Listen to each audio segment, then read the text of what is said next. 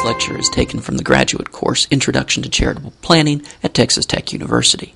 To download the PowerPoint slides for this lecture, or to take the online quiz for this lecture, or to find out more about the Graduate Certificate in Charitable Financial Planning at Texas Tech University, go to encouragegenerosity.com. Okay, welcome to class. Tonight we're going to be talking about the topic of retirement assets. In particular, we're going to be looking at donating retirement assets, and it turns out there are some other ways that we can use retirement assets in a way that interacts with charitable planning. Mostly we'll be looking at just giving them away, but there's some other ways that they interact as well. So let's talk about donating retirement assets and the rules and regulations related to that. The first question is, why are we taking the time to look at all of these sometimes very difficult rules when it comes to retirement assets? In other words, why is this such a big deal? Why do we care about it, either as planners or as fundraisers? Why should we take the time to keep up with this sort of knowledge? Well, and the answer is, well, it's fairly straightforward. It's a big deal because that's where the money is. If you take a look at various studies, they're going to show that 36% of all household financial assets are held as retirement assets. Now, this is a particularly big deal when you consider that the rest of assets oftentimes are not in a liquid form. So if you take a look at, for example, the home is going to be another major block of where people own assets. Different studies on housing assets indicate that owned homes are somewhere around 40% of all wealth is in owned homes, and in some studies, if you include owned rental homes, that can get you up almost all the way to 50%, depending on which year you're looking at. So the point is, not only are retirement assets a big chunk of total wealth, but when you compare them to other sources of wealth, oftentimes those other sources of wealth are not liquid and so may not be good candidates for an immediate charitable gift. So if you're taking a look at cash assets, at securities, at cash equivalents, it turns out that the bulk of those are going to be held in retirement accounts. And so we really need to know how to work with these, whether we're working as fundraisers or working as financial advisors. You've got to know how to deal with these kind of assets. And it turns out some of the rules in dealing with these kinds of assets can be relatively tricky. All right, we're going to look at two different parts of dealing with retirement assets. The first part is dealing with giving those retirement assets away during life.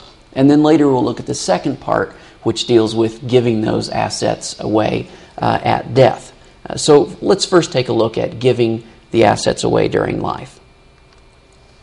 If we take a look at the stages of a retirement account during the life of the owner, we can break that into three different stages. And those three different stages are early distribution, that is when the owner is less than age 59 and a half. We can then look at regular distribution, which is when the owner is somewhere between 59 and a half to 70 and a half. And then finally we enter the last stage of the retirement account while the owner is alive, and that is the required minimum distribution stage after age 70 and a half. And the idea of the various stages reflects the different rules on taking money out. Early distribution, not going to want to take money out. The rules are against that. Regular distribution, the rules are saying, yeah, sure, you can take it out if you want to. And then finally, required minimum distribution basically says, look, you've gotten old enough, it's time for you to start taking this out and using it, and so you have to start taking money out now. So those are the three different life stages of a retirement account. And because the rules are different with each life stage, it is important to recognize which life stage we're in, because that can change what the options are for giving out of a retirement account. So let's first look at giving before 59 and a half. Now, there's a significant problem with giving before 59 and a half, and that is, in general, for most withdrawals before age 59 and a half from a standard IRA, you're going to have a penalty. Now, that is a 10% penalty on top of any taxes that you'll have to pay for pulling that money out. And so that penalty makes these assets that are generally not good candidates to take out. They're not good candidates to take out for charitable giving or for other purposes, for that matter, if there are other assets that can be used. Now, this doesn't apply if this happens to be a Roth IRA. There typically are no penalties for that. But in your traditional type of accounts, your traditional IRA, for example, there is going to be a penalty if you pull money out before age 59 and a half. Now, there are various exceptions to that, reasons you could pull out money for certain life circumstances or certain purposes, and Congress sometimes changes those from year to year. But at this point, we've not seen any legislation that suggests that you can pull money out for the purpose of making a charitable gift and avoid the penalty when you're in this early stage of the retirement account.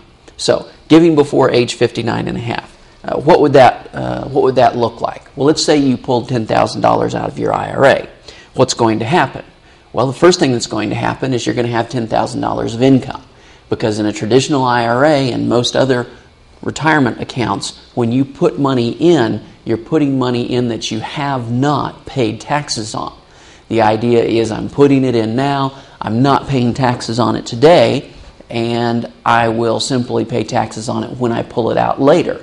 Presumably that's pulling it out during retirement. So in this case, when you pull that $10,000 out of the IRA, the first thing that's going to happen is you're going to have $10,000 of income that you have to pay taxes on. The second thing that's going to happen is you're going to have a 10% penalty.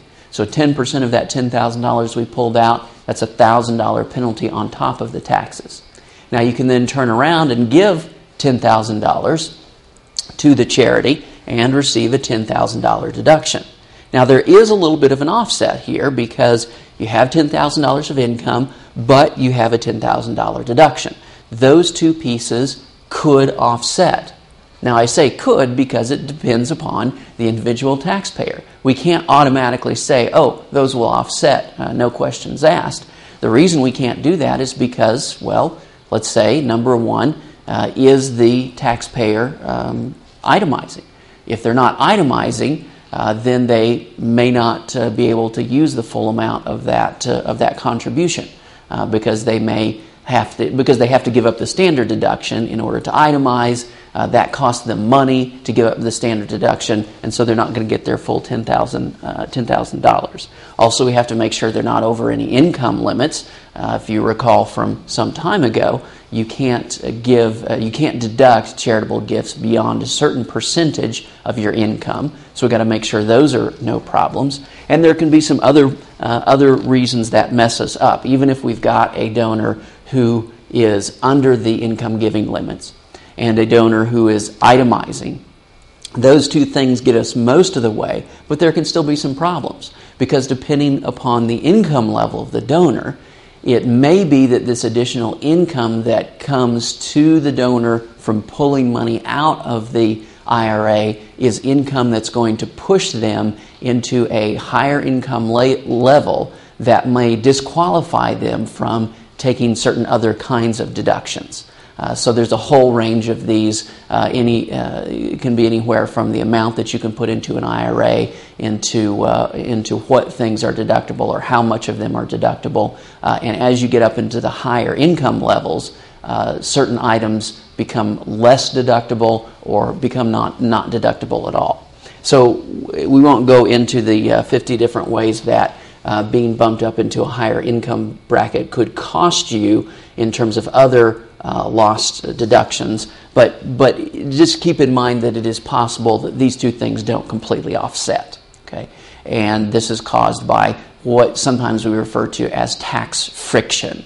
The idea that, okay, we've got the income and we've got the deduction to match it, but because our income is higher, it costs us in some other unrelated area. So those two things could possibly offset, but what happens is your penalty doesn't offset. So even in a perfect world where your income that comes out of the IRA 100% is offset by the deduction to the charitable organization. Perfect world scenario, guess what? You're still left with a $1,000 penalty. So this is not generally the idea we're looking for. It's going to be a disfavored asset for making charitable gifts. Okay, so that's giving before age 59 and a half. What's next? Let's take a look at the middle range. That is giving between age 59 and a half and age 70 and a half. Now, the big advantage to giving after age 59 and a half is that the withdrawals don't create any penalty. So that 10% penalty, in our example, it was $1,000, that penalty goes away. It disappears. So the thing that was really messing up this transaction for us all of a sudden disappears, and we have a much more pleasant transaction from a tax perspective because we've gotten rid of that penalty. So if you're dealing with a prospective donor who is at least age 59 and a half, then you have perhaps a more reasonable source of assets from which to make gifts. If the donor is already itemizing and stays under any relevant income limitations, there are many examples, many circumstances where the income can be completely offset by the deduction. And so this is a more reasonable, a more feasible approach. Now, granted, this is not going to give you the massive tax advantages that you might see if you had, say, for example, appreciated property that you were going to sell and pay taxes on, and now we just give that property directly to the charity and we avoid those taxes. So it's not a tax boon. It's not just an exciting, wonderful tax strategy, but it is at least not offensive. It's at least not the obnoxious tax result that we saw with under age 59 and a half, where we're having to pay that big penalty. So in this case, we can have a circumstance where the income is completely offset by the deduction. So essentially we're able to move money, in some cases, from the IRA to the charity and have no negative tax consequences. Now you say, well, wait a second, I'm giving it to charity. Shouldn't I be getting some bonus? Well, the idea here is that this is money you've never paid income taxes on, right? So it's sort of like the idea that instead of having to pay income taxes on it, we're now relieving you of that burden because you're shifting it over to charity. So it is possible to do this, although, again, it has to be the right circumstances, the right scenario, where you've got somebody who's already itemizing, who's under the gift income limitations, and where we don't see significant problems with the taxpayer being disqualified from other deductions that they had been taking during the same period of the other deductions that could be messed up by their now higher reported level of income. Now finally, let's look at the last stage of giving from an IRA during life, and that is giving after age 70 and a half. Now the only thing that changes here is that after you reach age 70 and a half, you're essentially forced to start taking money out of the IRA. You have to take the required minimum distribution every year, and that's essentially the account balance divided by the remaining life expectancy of the person. And you really do have to do this. In fact, if you forget about it, if you don't get around to doing it, if you choose not to do it, the penalty for it is pretty massive. It's a 50% penalty on what you should have taken out. So if you don't take the amount out, the IRS is just going to take 50% of that amount right off the top. So essentially this is a forced distribution. So why does this become a big deal? Well, it becomes a big deal because all of the potential tax disadvantages of taking money out of the IRA, you have a higher income, you might be disqualified from some other deductions, the tax friction, all those sort of negatives, those are going to happen anyway.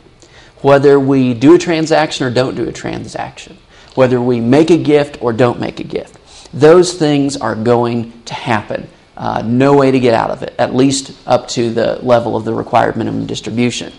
So that's a person who has to be taking the money out anyway.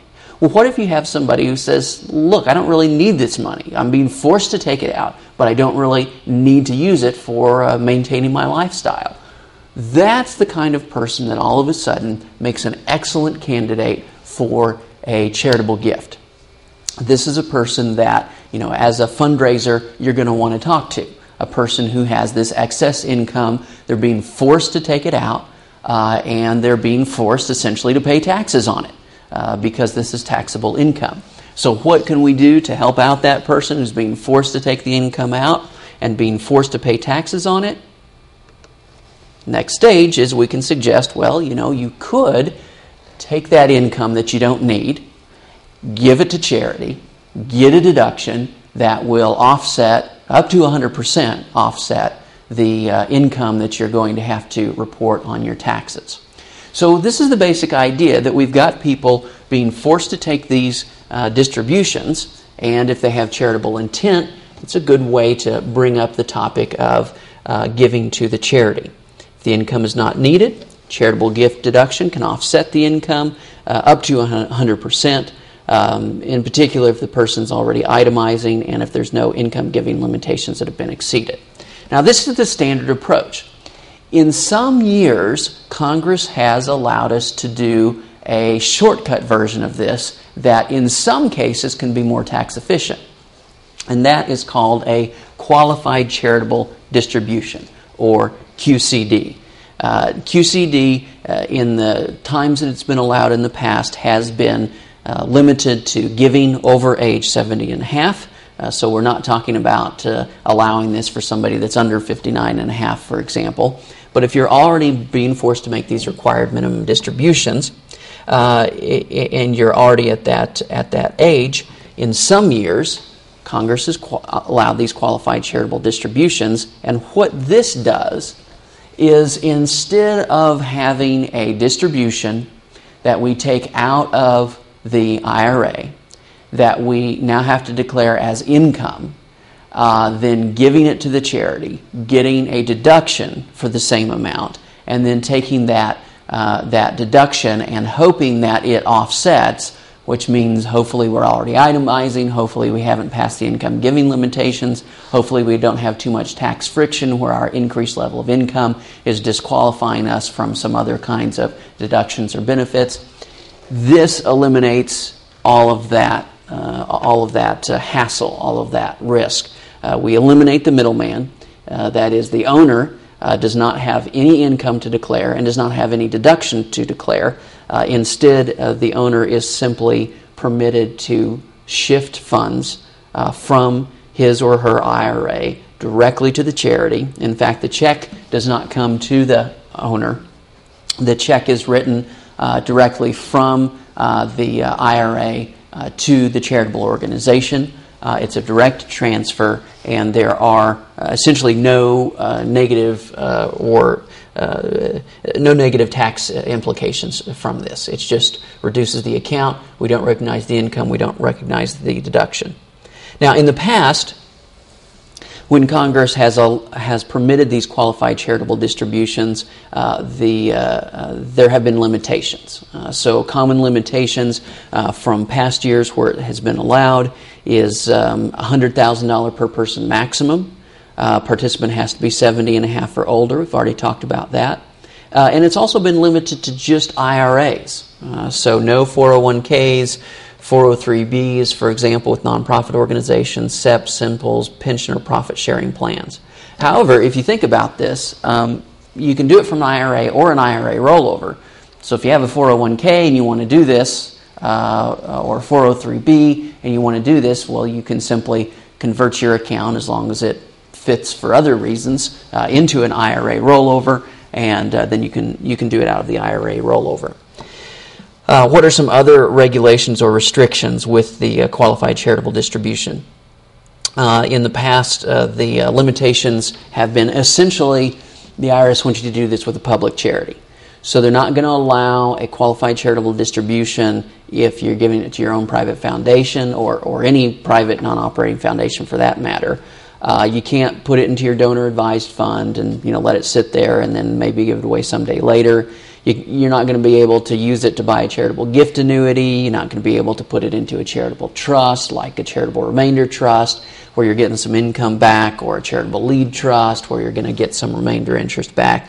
None of that. We're looking at just a simple transfer, largely to a public charity, from IRA to public charity. Now, This law has been in existence for a number of years. Oftentimes what Congress has done recently is sort of messed around, not gotten much done, and then towards the end of the year they will pass a law that says you can do this, and they'll even make it retroactive. So these kinds of transactions were allowed if they had occurred previously in the year. Right now we're still waiting. We don't know for this year whether Congress in 2010 is going to pass this again retroactively, but we're also waiting on a whole huge amount of tax law that we really don't know what the answer is going to be, and this is just one small part of that.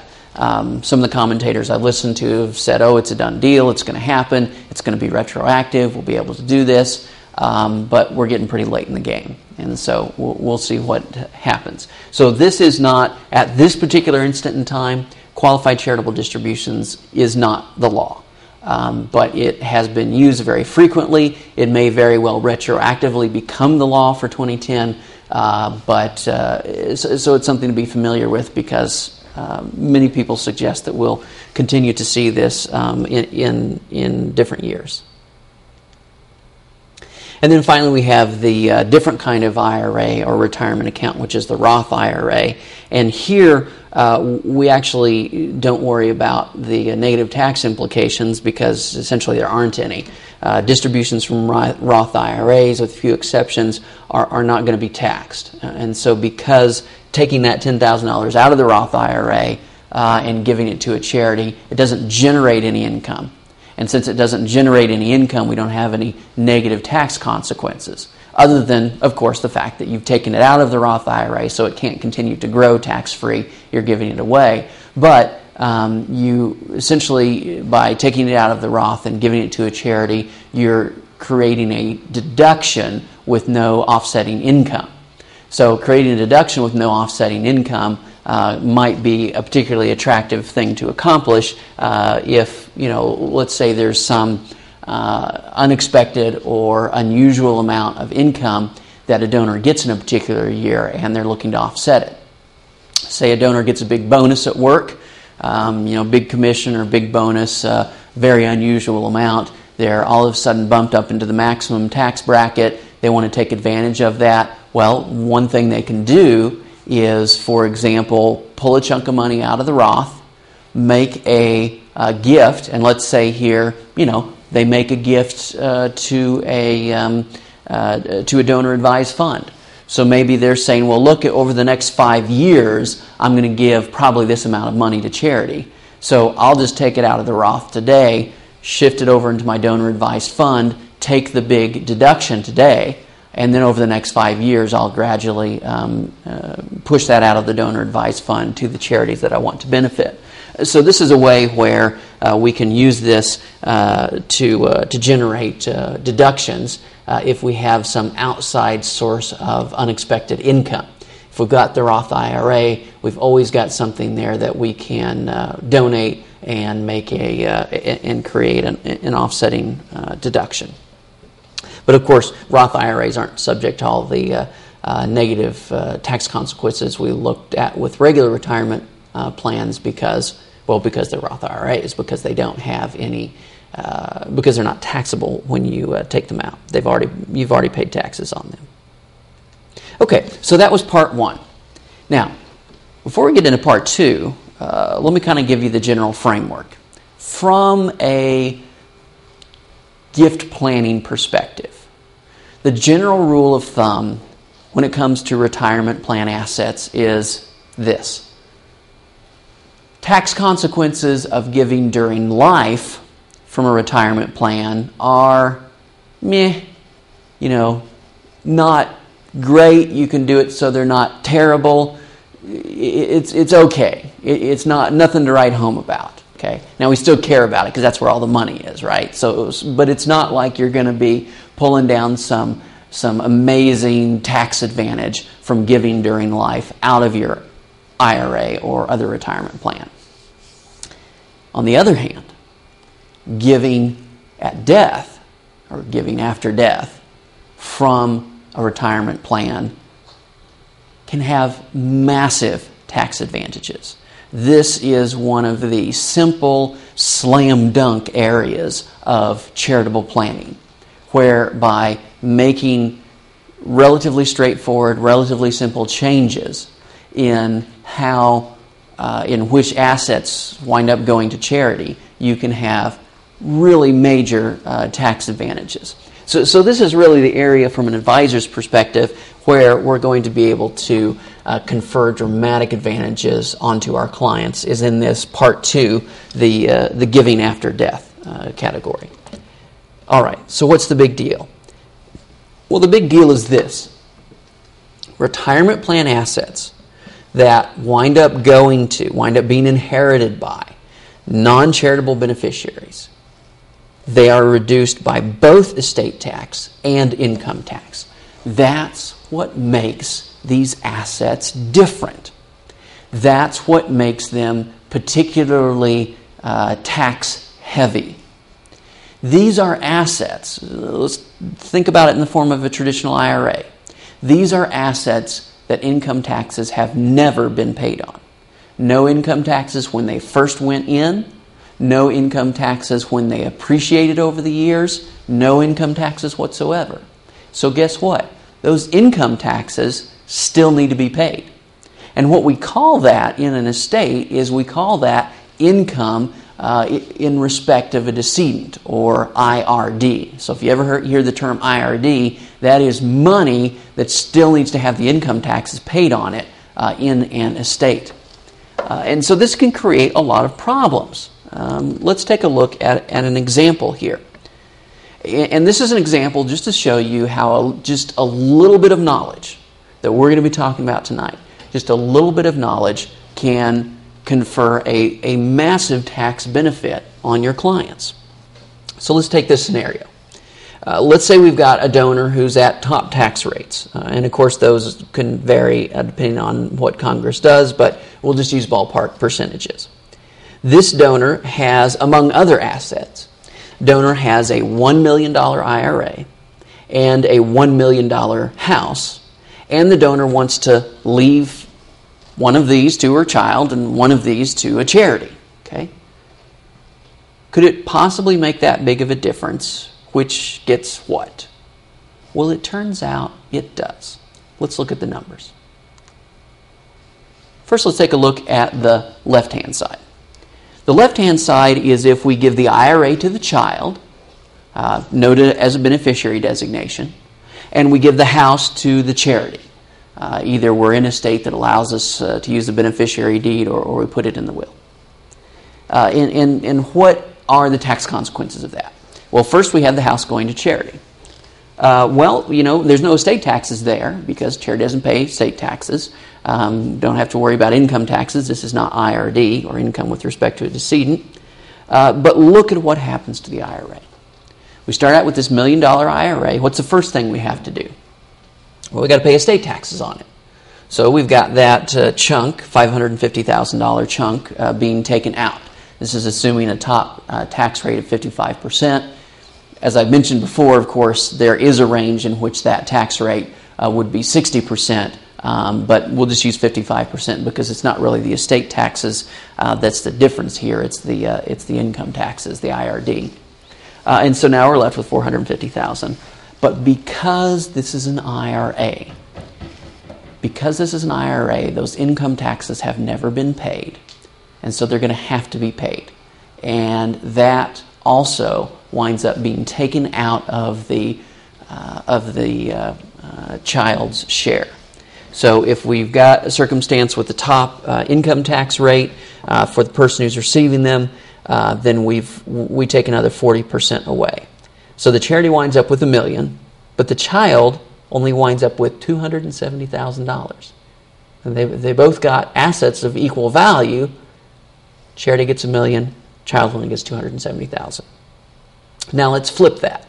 We flip that, and this time we'll say, no, let's change that. Let's put on the beneficiary designation that the IRA is going to go to the charity, and let's have the house go to the child. Well, what happens when that IRA goes to the charity? What are the estate taxes? It's a charitable gift. There's no estate taxes for a charitable gift. There's a charitable deduction that eliminates the estate taxes, so no estate taxes. What about the income taxes? Well, it's a charitable organization. It doesn't pay income taxes. So it can take income just in the same way that, we could give it a highly appreciated asset and allow that charity to sell that appreciated asset. Charity doesn't pay any taxes when it sells that appreciated asset. It's a tax-exempt entity. That's the whole point of being a nonprofit organization. So when we give the $1 million IRA to the charity, what does it get? It gets $1 million. So that's a big difference from when we gave it to the child. Now let's take a look at the child. We give the child the $1 million house, and we still have to pay estate taxes. We're still in the estate tax situation, but there are no income taxes associated with that house. So we have $450,000 going to the child. Now I want to bring up this example because I want you to just step back from the numbers for a moment and look only at that bottom line. What advanced, sophisticated, charitable planning technique have we used here? Okay, it's not really that advanced. It's not really that sophisticated. We've simply said, well, instead of leaving the house of the charity and IRA to the kid, let's reverse those. Okay, that's all we did. And what was the difference in terms of what wound up being transferred to the child? I mean, it was a massive difference. Not quite double, but certainly a big difference. A big difference here, more than 50% difference here of what's being transferred. So this is why I say this is an area where just having a little bit of knowledge, just having a little bit of information can generate a massive benefit for your client. Knowing that, hey, guess what? IRAs, charitable plans, are lousy assets to inherit. They're awful assets to inherit. We're looking at here, 27% in this particular scenario is all you get left with after the taxes are paid. So knowing that little bit of knowledge, and you say, why don't you give that to the charity? So instead of 27 cents on the dollar going to the child, 100 cents on the dollar can go to the charity. Especially when, as we've looked at, you could have a donor who picks a charity that is, his or her own private foundation. Picks a charity that is a donor advised fund. That the child is going to get to participate in the administration and the payout of those funds over time. So this is something where you can still keep a lot of assets that are being managed by the family, and there may be some children, especially if you've got a child who is in reasonably good financial health, and they also have charitable intent. If you were to say to them, would you prefer to get 27 cents on the dollar, or prefer to manage a private foundation where you get 100 cents on every dollar? For every dollar you don't take as an inheritance, you get $4 that you can decide which charitable entity that it's going to go to. Now, for many heirs who are charitably inclined, that seems like a pretty good deal. And so when you're looking at an asset like an IRA here, and here obviously we do the no-brainer where we switch as to which organization gets the asset, but when you're looking at these kind of assets, you may actually have an heir that would prefer to have it left to a private foundation that the heir controls, or a donor advised fund that the heir controls, that for $4 for every dollar I give up, you can very well have a charitably inclined heir that would prefer that go into a charitable entity that the heir controls rather than coming directly to the heir. Okay. Who should we be picking for retirement plan death beneficiaries? A public charity is fine. A private family foundation is fine. A charitable remainder trust is fine, and I'm including here within public charities donor advised funds, which are subsections of public charities. All of those organizations work well with retirement plan death beneficiaries. And then there's the last one here, a charitable remainder trust. You can, in fact, use a charitable remainder trust as the beneficiary, the death beneficiary of a retirement plan.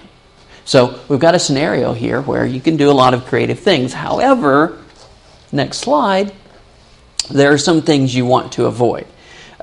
And because this, we're not going to get into the minutia of the tax law and how all these things work together, but just to kind of keep in mind, there are certain kinds of entities that you don't want to name.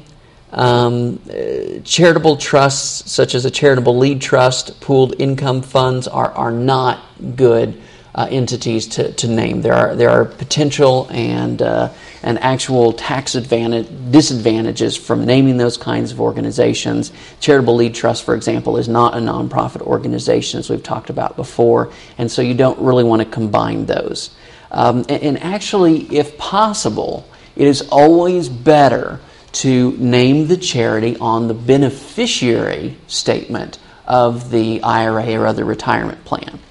In other words, you generally want to avoid a situation where on the retirement plan document it lists the owner's estate as the beneficiary, and then once it gets into the estate says, okay, now we're going to pay out money to the charity. You want to avoid that situation. There are many circumstances in which doing that will cause the estate to have to pay those income taxes. The fact that this asset, this IRA or retirement plan asset, is IRD. It is income with respect of a decedent.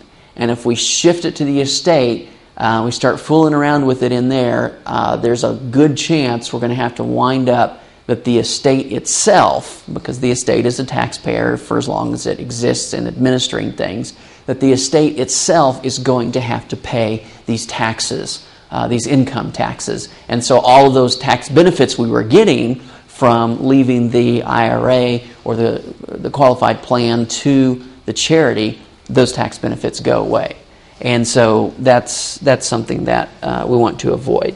In the same vein, and this is all sort of interrelated, you want to avoid specific dollar charitable gifts and instead use percentages. So rather than saying, I've got this $1 million IRA, rather than saying I'm going to leave $100,000 of this IRA to the charity, just say I'm going to leave 10%. There are problems, potential problems with specific pecuniary bequests for specific dollar amounts going to charity, that if we use the retirement plan money, the IRD money, to pay those pecuniary bequests, there's a good chance we're going to have to wind up paying the income taxes on that qualified plan. So you just want to avoid that.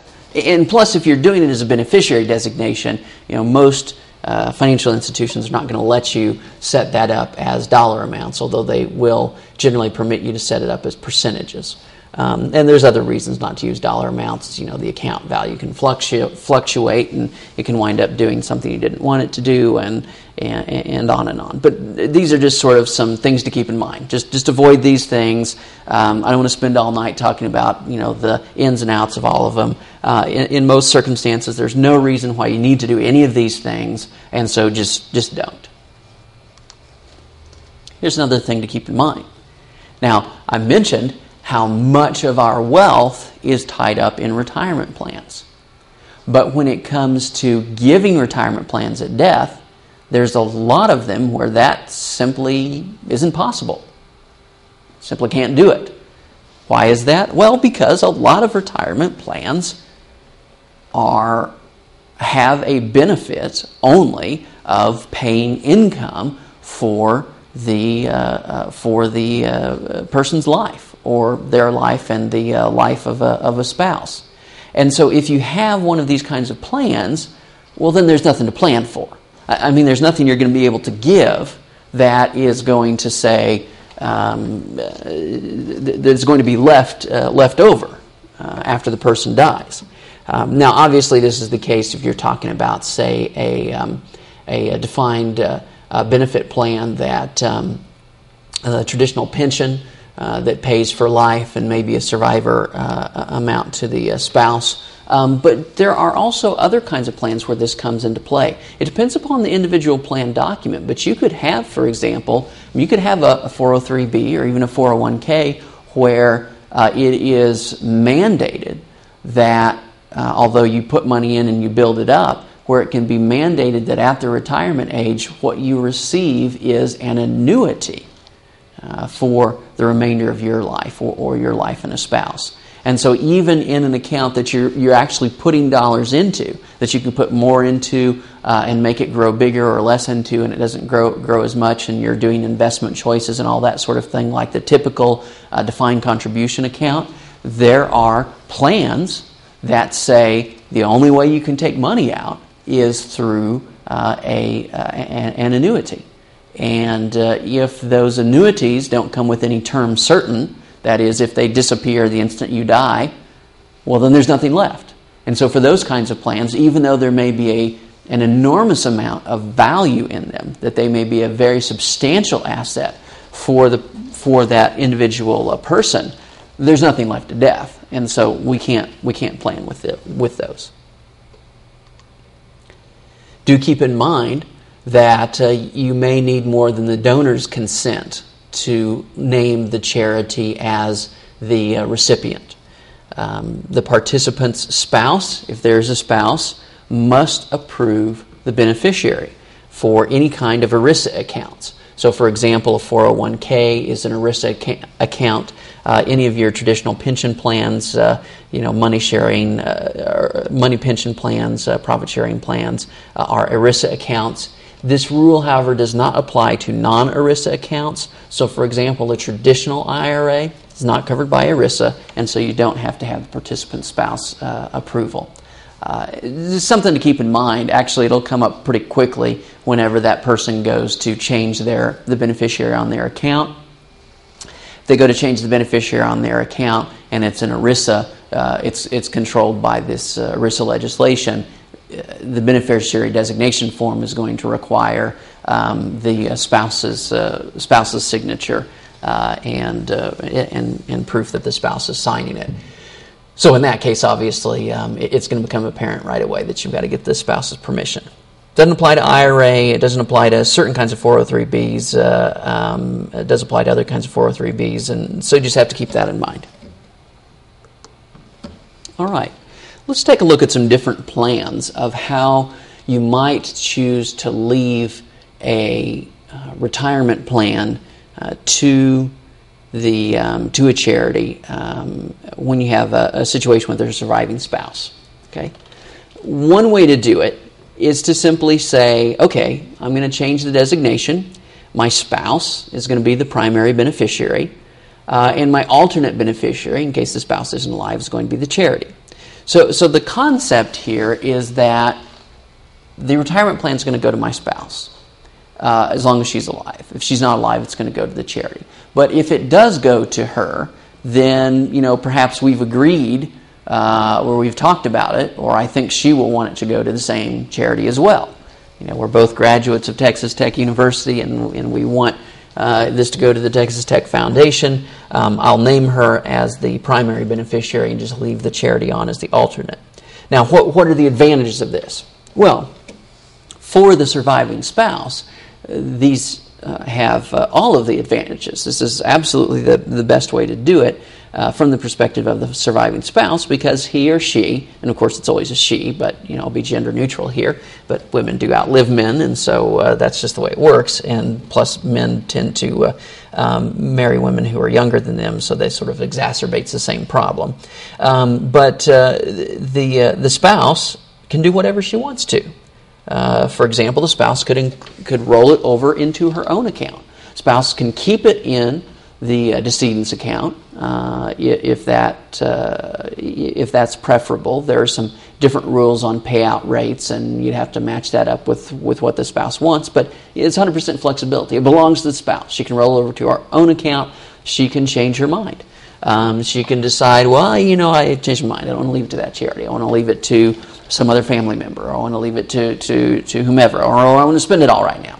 Whatever. It's 100% flexibility for the surviving spouse. They can do whatever they want to with it. But if the surviving spouse leaves the plan in place and says, okay, well, I'm still going to leave that charity as the beneficiary, then there is no estate tax. There's no estate tax of the first transfer. Why? Well, because it's going to a spouse. As long as that spouse is a citizen, then we've got 100% marital deduction. We don't pay any estate taxes. And, of course, there's no estate taxes at the second transfer because it's going on to the charity as the beneficiary. And so we have a nice benefit there. And, of course, the charity doesn't have to worry about the fact that it's IRD. There's income taxes to pay because charity is exempt. It doesn't pay the income taxes. There is an alternative plan that might be considered as well. And here's an example of that alternative plan. And that is, we name as the beneficiary a charitable remainder trust with the payments going out to the spouse for her life. Okay. Now, what are some advantages or disadvantages of this approach? Well, number one is the fact that the spouse cannot alter the payout. This is both the number one advantage and the number one disadvantage.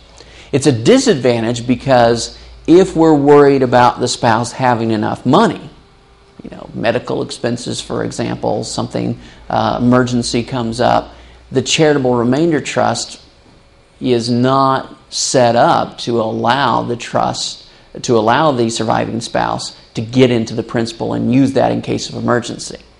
There are no in case of emergency provisions in a CRT. So the disadvantage from the perspective of the spouse is that you're going to get what you're going to get. Either it's a fixed dollar amount if it's a CRAT, or it's a fixed percentage amount if it's a CRUT. That's not going to change regardless of your circumstances.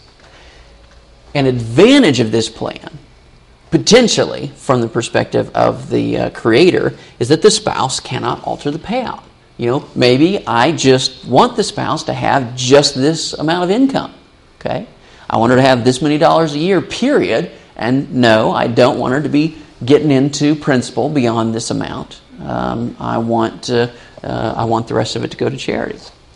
In the same way, we can work with a donor, and he can set up the charitable beneficiary, can be set up as being irrevocable.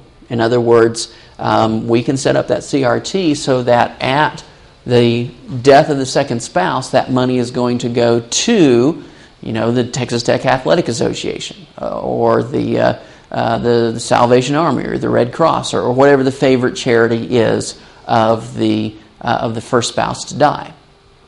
Now, this may be annoying for the surviving spouse because maybe the surviving spouse would have preferred a CRT that allowed her to change the charitable beneficiary. But this is where we get into the advantages and disadvantages. It's the same characteristic, but from different perspectives, this may be an advantage or a disadvantage.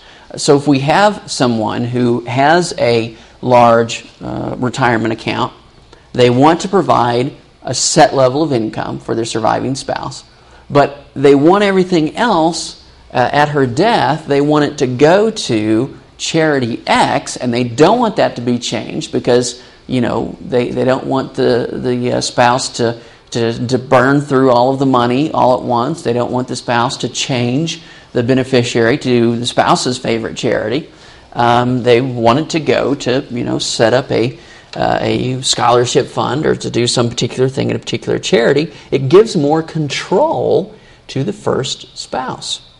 The other advantages is that there are no estate taxes. There's no estate tax on the remainder interest because, why? Well, of course, the remainder interest goes to a charity. So if the remainder interest goes to a charity, it's an unlimited charitable deduction, and we have no estate taxes. There's actually no estate taxes on the rest of what goes to the charitable remainder trust either, because that part qualifies not as a charitable deduction, but as a marital deduction. Now, you do have to be careful with this because if you add a non-spouse beneficiary in, say, okay, well, I want income to go to my spouse and I also want $100 a year to go to my child, you can't. If you do that, then the marital deduction goes away. And that gets back into some estate planning rules with Q-tip property and all that sort of thing. And so, where essentially all of what's paid out has to go to the spouse. Okay, so that's bottom line. Without getting into all those rules, you've got to have it 100% being paid out to the spouse. If it's not 100% being paid out to the spouse, then the amount that is the amount other than the remainder interest that's going to the charity, that amount gets whacked by an estate tax. So don't want to mess that one up. Don't want to mix and match. If you do want to do a charitable remainder trust with the children as beneficiaries, that's great. Just make a separate one. Don't put it all into the same trust, because it'll mess up the marital deduction if you do that. Okay, so that's another way. Gives more control to the first spouse and ensures that the charitable gift will be made. That is a possibility. And then finally, we have a charitable remainder trust where we are making payments to children rather than to the spouse. Now here, of course, we're going to have some estate taxes, because why? Well, because we're transferring value, we're transferring benefit to the children. And so what are those estate taxes going to be? Well, it's the normal thing we did when we looked at charitable remainder trusts. You take your value of the money that's going to the charitable remainder trust. Part of that value is the remainder interest. We can calculate that using the IRS tables. The rest of that value is the value that is anticipated to go to the children. And that part of it, the part that's going to the kids, that part of it we're going to have to pay estate taxes on. This is a feasible tax approach. It has, it's kind of a mixed bag in terms of its tax results. And the reason is that if you remember back when we were talking about charitable remainder trusts, the charitable remainder trusts, when they pay out income, they use this four-tier system where there are different kinds of income, and they pay out the most taxable income first. That is the sort of worst in, first out concept. So what that means in this particular situation is that means that the payments coming out are going to be ordinary income, and so when the children receive the payments from the retirement accounts, the payments are going to count as ordinary income. An advantage is it's going to be spread out. It's not like you're going to have a massive ordinary income amount in 1 year, because you're taking the IRD all in one lump sum, but it is likely going to be ordinary income. There is another tax disadvantage, and this kind of gets complicated, and it's the idea that we can have essentially some tax advantaged property that is stuck in the trust. It has to do with that four-tier system where what gets paid out of the trust is considered to be the ordinary income until you've paid out all the ordinary income, and then sort of up the tiers. We have the potential to have a tax-free part of this transfer, and that tax-free part usually winds up never getting paid out. And so it is a notable disadvantage, although it doesn't prevent these from being used. There is an income tax deduction for the estate taxes paid on retirement assets. And that is this only applies to IRD, so we're only looking at retirement plan money here. That income tax deduction basically gets lost. It gets trapped in the CRT because it's considered to be this fourth tier of income that doesn't get paid out until everything else is paid out. And without getting too much into detail of it, basically if you had the estate pay for the estate taxes from some other sources, this money goes into the CRT. That means there's a chunk of it that's already essentially been paid for. It's already tax-free, and although that tax-free chunk is in the charitable remainder trust, it doesn't get paid out of it until everything else has been paid out of it. And if you have a charitable remainder trust that not only starts out with a big chunk of ordinary income, but it continues to earn income on its investments. If you have that scenario, then it is usually the case that tax-free money never gets paid out to the children, and that's annoying because then you wind up having the charity inherits the income tax-free money. So again, it just, what's the bottom line? The bottom line is that it is a minor disadvantage. There are some scenarios where we can run the different examples, and we can see where it still can be advantageous, but there is a little bit of a tax advantage that can be lost there.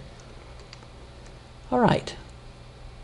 So let's think about this. We have spent a lot of time talking about charitable planning techniques that oftentimes involve big dollars. And probably our number one favorite charitable planning technique is the charitable remainder trust. Charitable remainder trust, usually we're talking significant dollars, big transfers, avoiding capital gains tax, all that sort of thing, and significant administration costs. For the client who isn't going to be giving enough money to justify setting up a charitable remainder trust, I want you to think about for a moment, if that client is not already maxing out their retirement planning, you can actually think of an IRA with a charitable beneficiary as kind of like a mini charitable remainder trust. Sort of like a simple, quick, easy version of a charitable remainder trust. Because think about it. If you can compare the traditional charitable remainder trust to setting up an IRA or other kind of retirement account where the beneficiary, the death beneficiary, is a charity, they are somewhat similar. In both cases, the remainder, whatever I put in to the charity, goes to the charity at death. So that's similar. In both cases, the donor can take income during the donor's life. Now, with the charitable remainder trust, that amount is fixed, either a fixed percentage or a fixed dollar amount, usually for life. In the IRA with the charitable beneficiary, in some ways we're less restricted. We could choose to not take it out at all. We could choose to take all of it out if we wanted to, right? So we've got this unlimited choice in each year. And after age 59 and a half, of course, we can take it out without the additional penalties. So in some ways, the IRA with the charitable beneficiary is more flexible than a charitable remainder trust. Charitable remainder trust, if you recall, we get a deduction for the value of the charitable remainder. So whatever percentage we calculate as being estimated to go to the charitable remainderman, that amount is what we get the deduction for. But then you think about it. When you compare that to a retirement account, you actually get the deduction for the entire amount that's placed into the IRA, or the entire amount that you put into a pre-tax retirement defined contribution account. That's 100% deductible. Now, obviously, whatever amounts you take out later, you do pay taxes on those amounts you take out. But the point is that certainly you couldn't argue that the IRA deduction or qualified plan deduction was any worse than the charitable remainder trust. And so you actually get that stronger benefit. So, you get more flexibility, you get more of a potential deduction, flexibility as to how much of that you wind up leaving to charity or not. And then when you talk about administration costs, of course, administration costs for an IRA are essentially nothing as compared to a charitable remainder trust. They're all individually set up, individually structured. There's going to be significant administration costs. You're going to have annual filings for the charitable remainder trust. So these are notable costs. Now, of course, with an IRA, we're only doing cash transfers. You're not going to take your highly appreciated property and transfer that into an IRA. These are cash transfers only. And with the charitable remainder trust, we can and often do transfer in highly appreciated property. And then ultimately the reason why we're looking at these IRAs as a replacement or a substitute for the CRT is because we're dealing with small dollar amounts. You're not going to be allowed to put $5 million immediately at one time into your IRA or your qualified plan. And on the other hand, with the charitable remainder trust, if you're working with bigger dollars, these are unlimited in size, and so you can do whatever you would like with them. So the point here is that if you've got a client who's not already maxing out their retirement contributions, who is charitably inclined, you don't have to move them all the way up to a charitable remainder trust. You can get many of those same concepts, those same advantages, by simply saying, well, let's use a retirement plan where we have the charity named as the beneficiary. You can get many of the same tax advantages and the same basic results in terms of when the income is received and when the gift is made. All right. I want to talk for a minute about another topic, which is not so much how do we make gifts out of the retirement plan, but now I want to talk more about how can we coordinate things. And this is a big deal right now, because right now the law permits Roth conversions. And it turns out that charitable planning can be an excellent partner from a tax perspective with Roth conversions. And the reason that these two are excellent partners is that they can work together to match income with deductions, to balance those two things out. What am I talking about here? Let's take a look at a Roth conversion. So a Roth conversion, pretty straightforward. I've got a stack of money in a standard IRA. If I take any money out of that IRA, I pay taxes on it. Okay? This is a standard IRA in which withdrawals are taxable. I convert that IRA, the $1 million that's sitting there in that standard IRA, to a Roth IRA. When that $1 million goes into the Roth IRA, my withdrawals are tax-free. Now, that Roth conversion, which I can do at any amount that I have in my IRA, when I make that conversion, I have to pay taxes on the $1 million that I've taken out of the IRA and put into the Roth. That is immediate taxable income. There are some provisions where you may be able to spread it out over 2 years, but it's pretty much right now that you have to pay taxes on that. Now, why do people want to do these? Why would you want to pay taxes today instead of paying taxes later? Well, there's two reasons for it. One is that once I get this $1 million into the Roth IRA, it doesn't matter how big it grows, it's all tax-free. So if my $1 million in the Roth IRA grows to $2 million in the Roth IRA or $5 million in the Roth IRA, I can take out that entire amount and it's all tax-free. Okay? So I can take out that $5 million. Yes, I had to pay taxes on the $1 million back here, but then it grew to $5 million, and when I took out that $5 million, no additional taxes were necessary. The other reason to make a conversion is if you expect that your tax rates in the future are going to be higher than your tax rates today. Now, why might that be particularly motivating right now? Well, because right now we can look at the tax laws that have already been passed, and we can say, if nothing changes, tax rates are going to go up. We have these new taxes that have come in as part of the health care plan.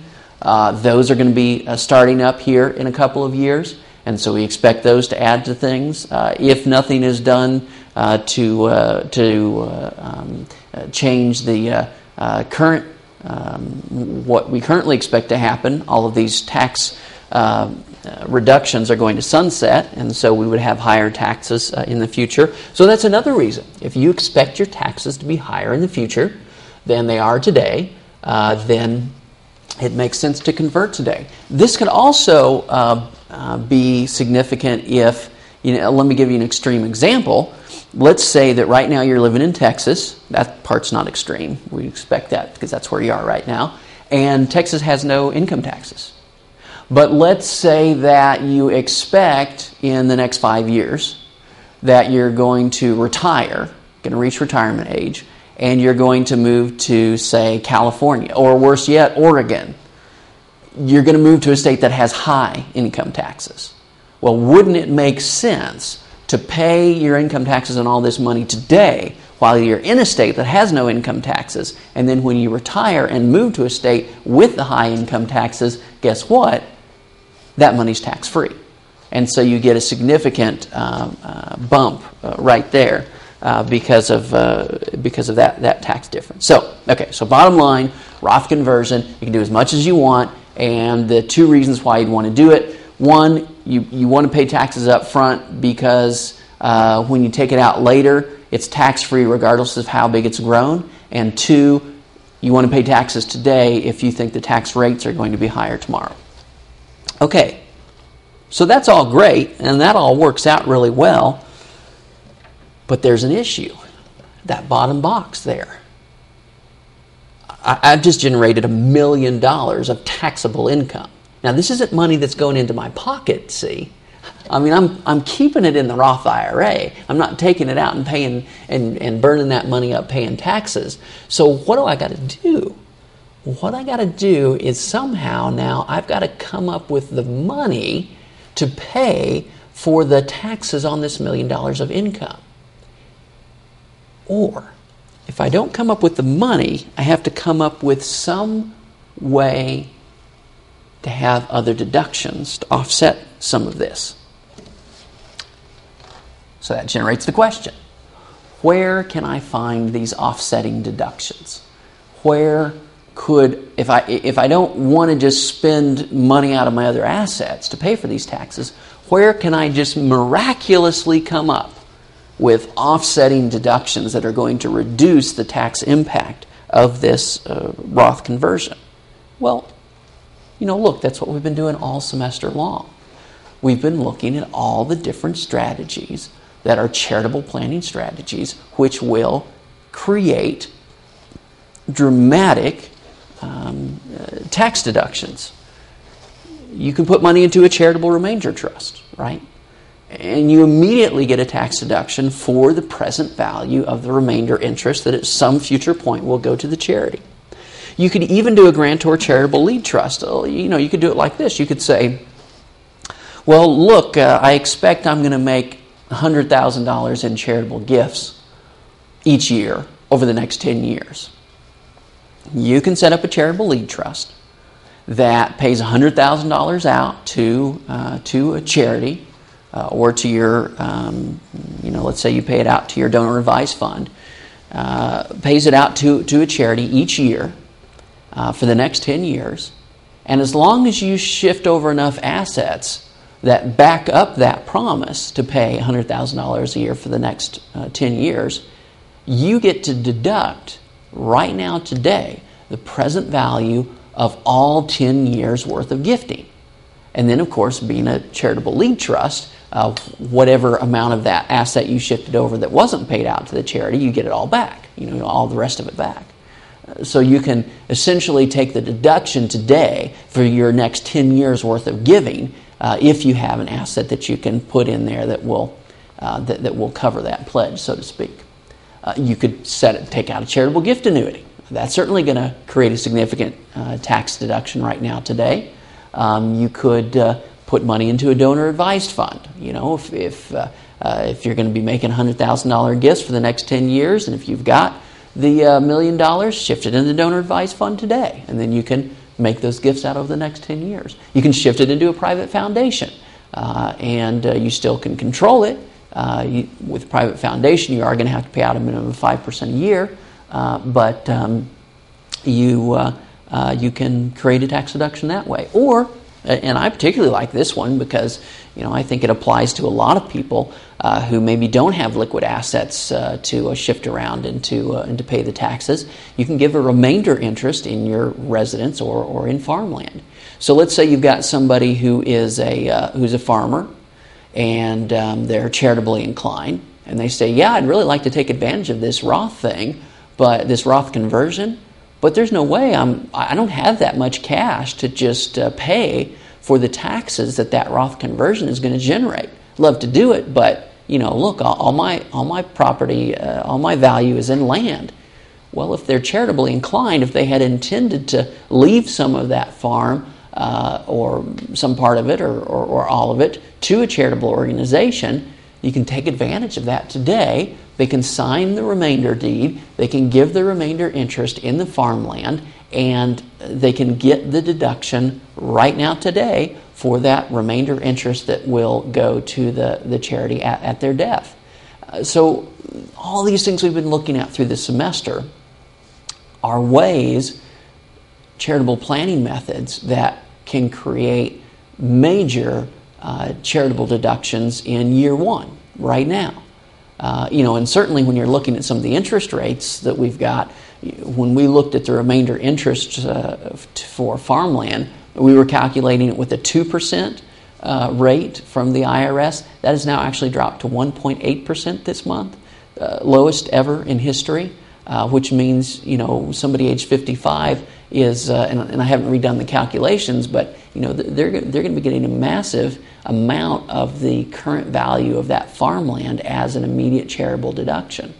Now, normally when we're doing charitable planning, we do those kinds of things and we're freaking out because we've got this massive deduction in year one and we don't have enough income to offset it. But in this case, we've now got this massive income spike because of the Roth conversion, and these same techniques are perfect because we can match up our income with our deductions.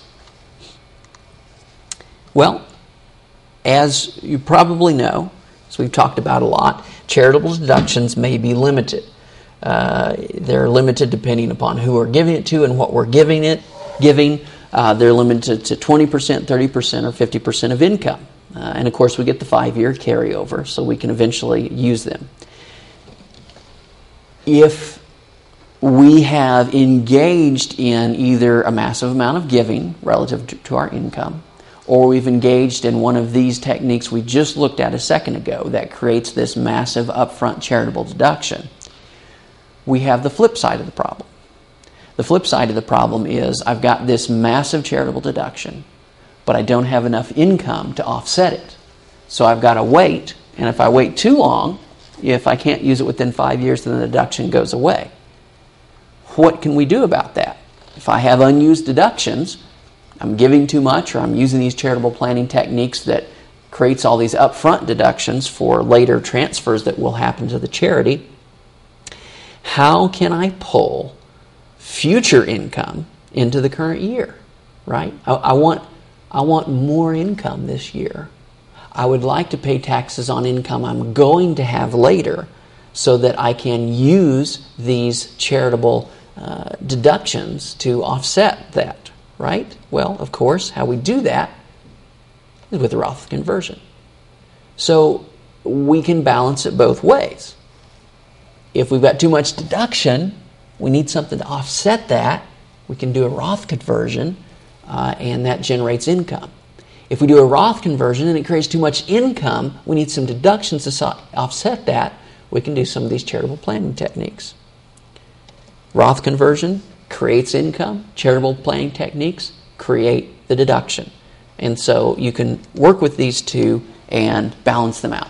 Income versus the deduction. Now, right now the Roth conversion is not slated to be permanently open, but it certainly will be open at this point for the next tax year.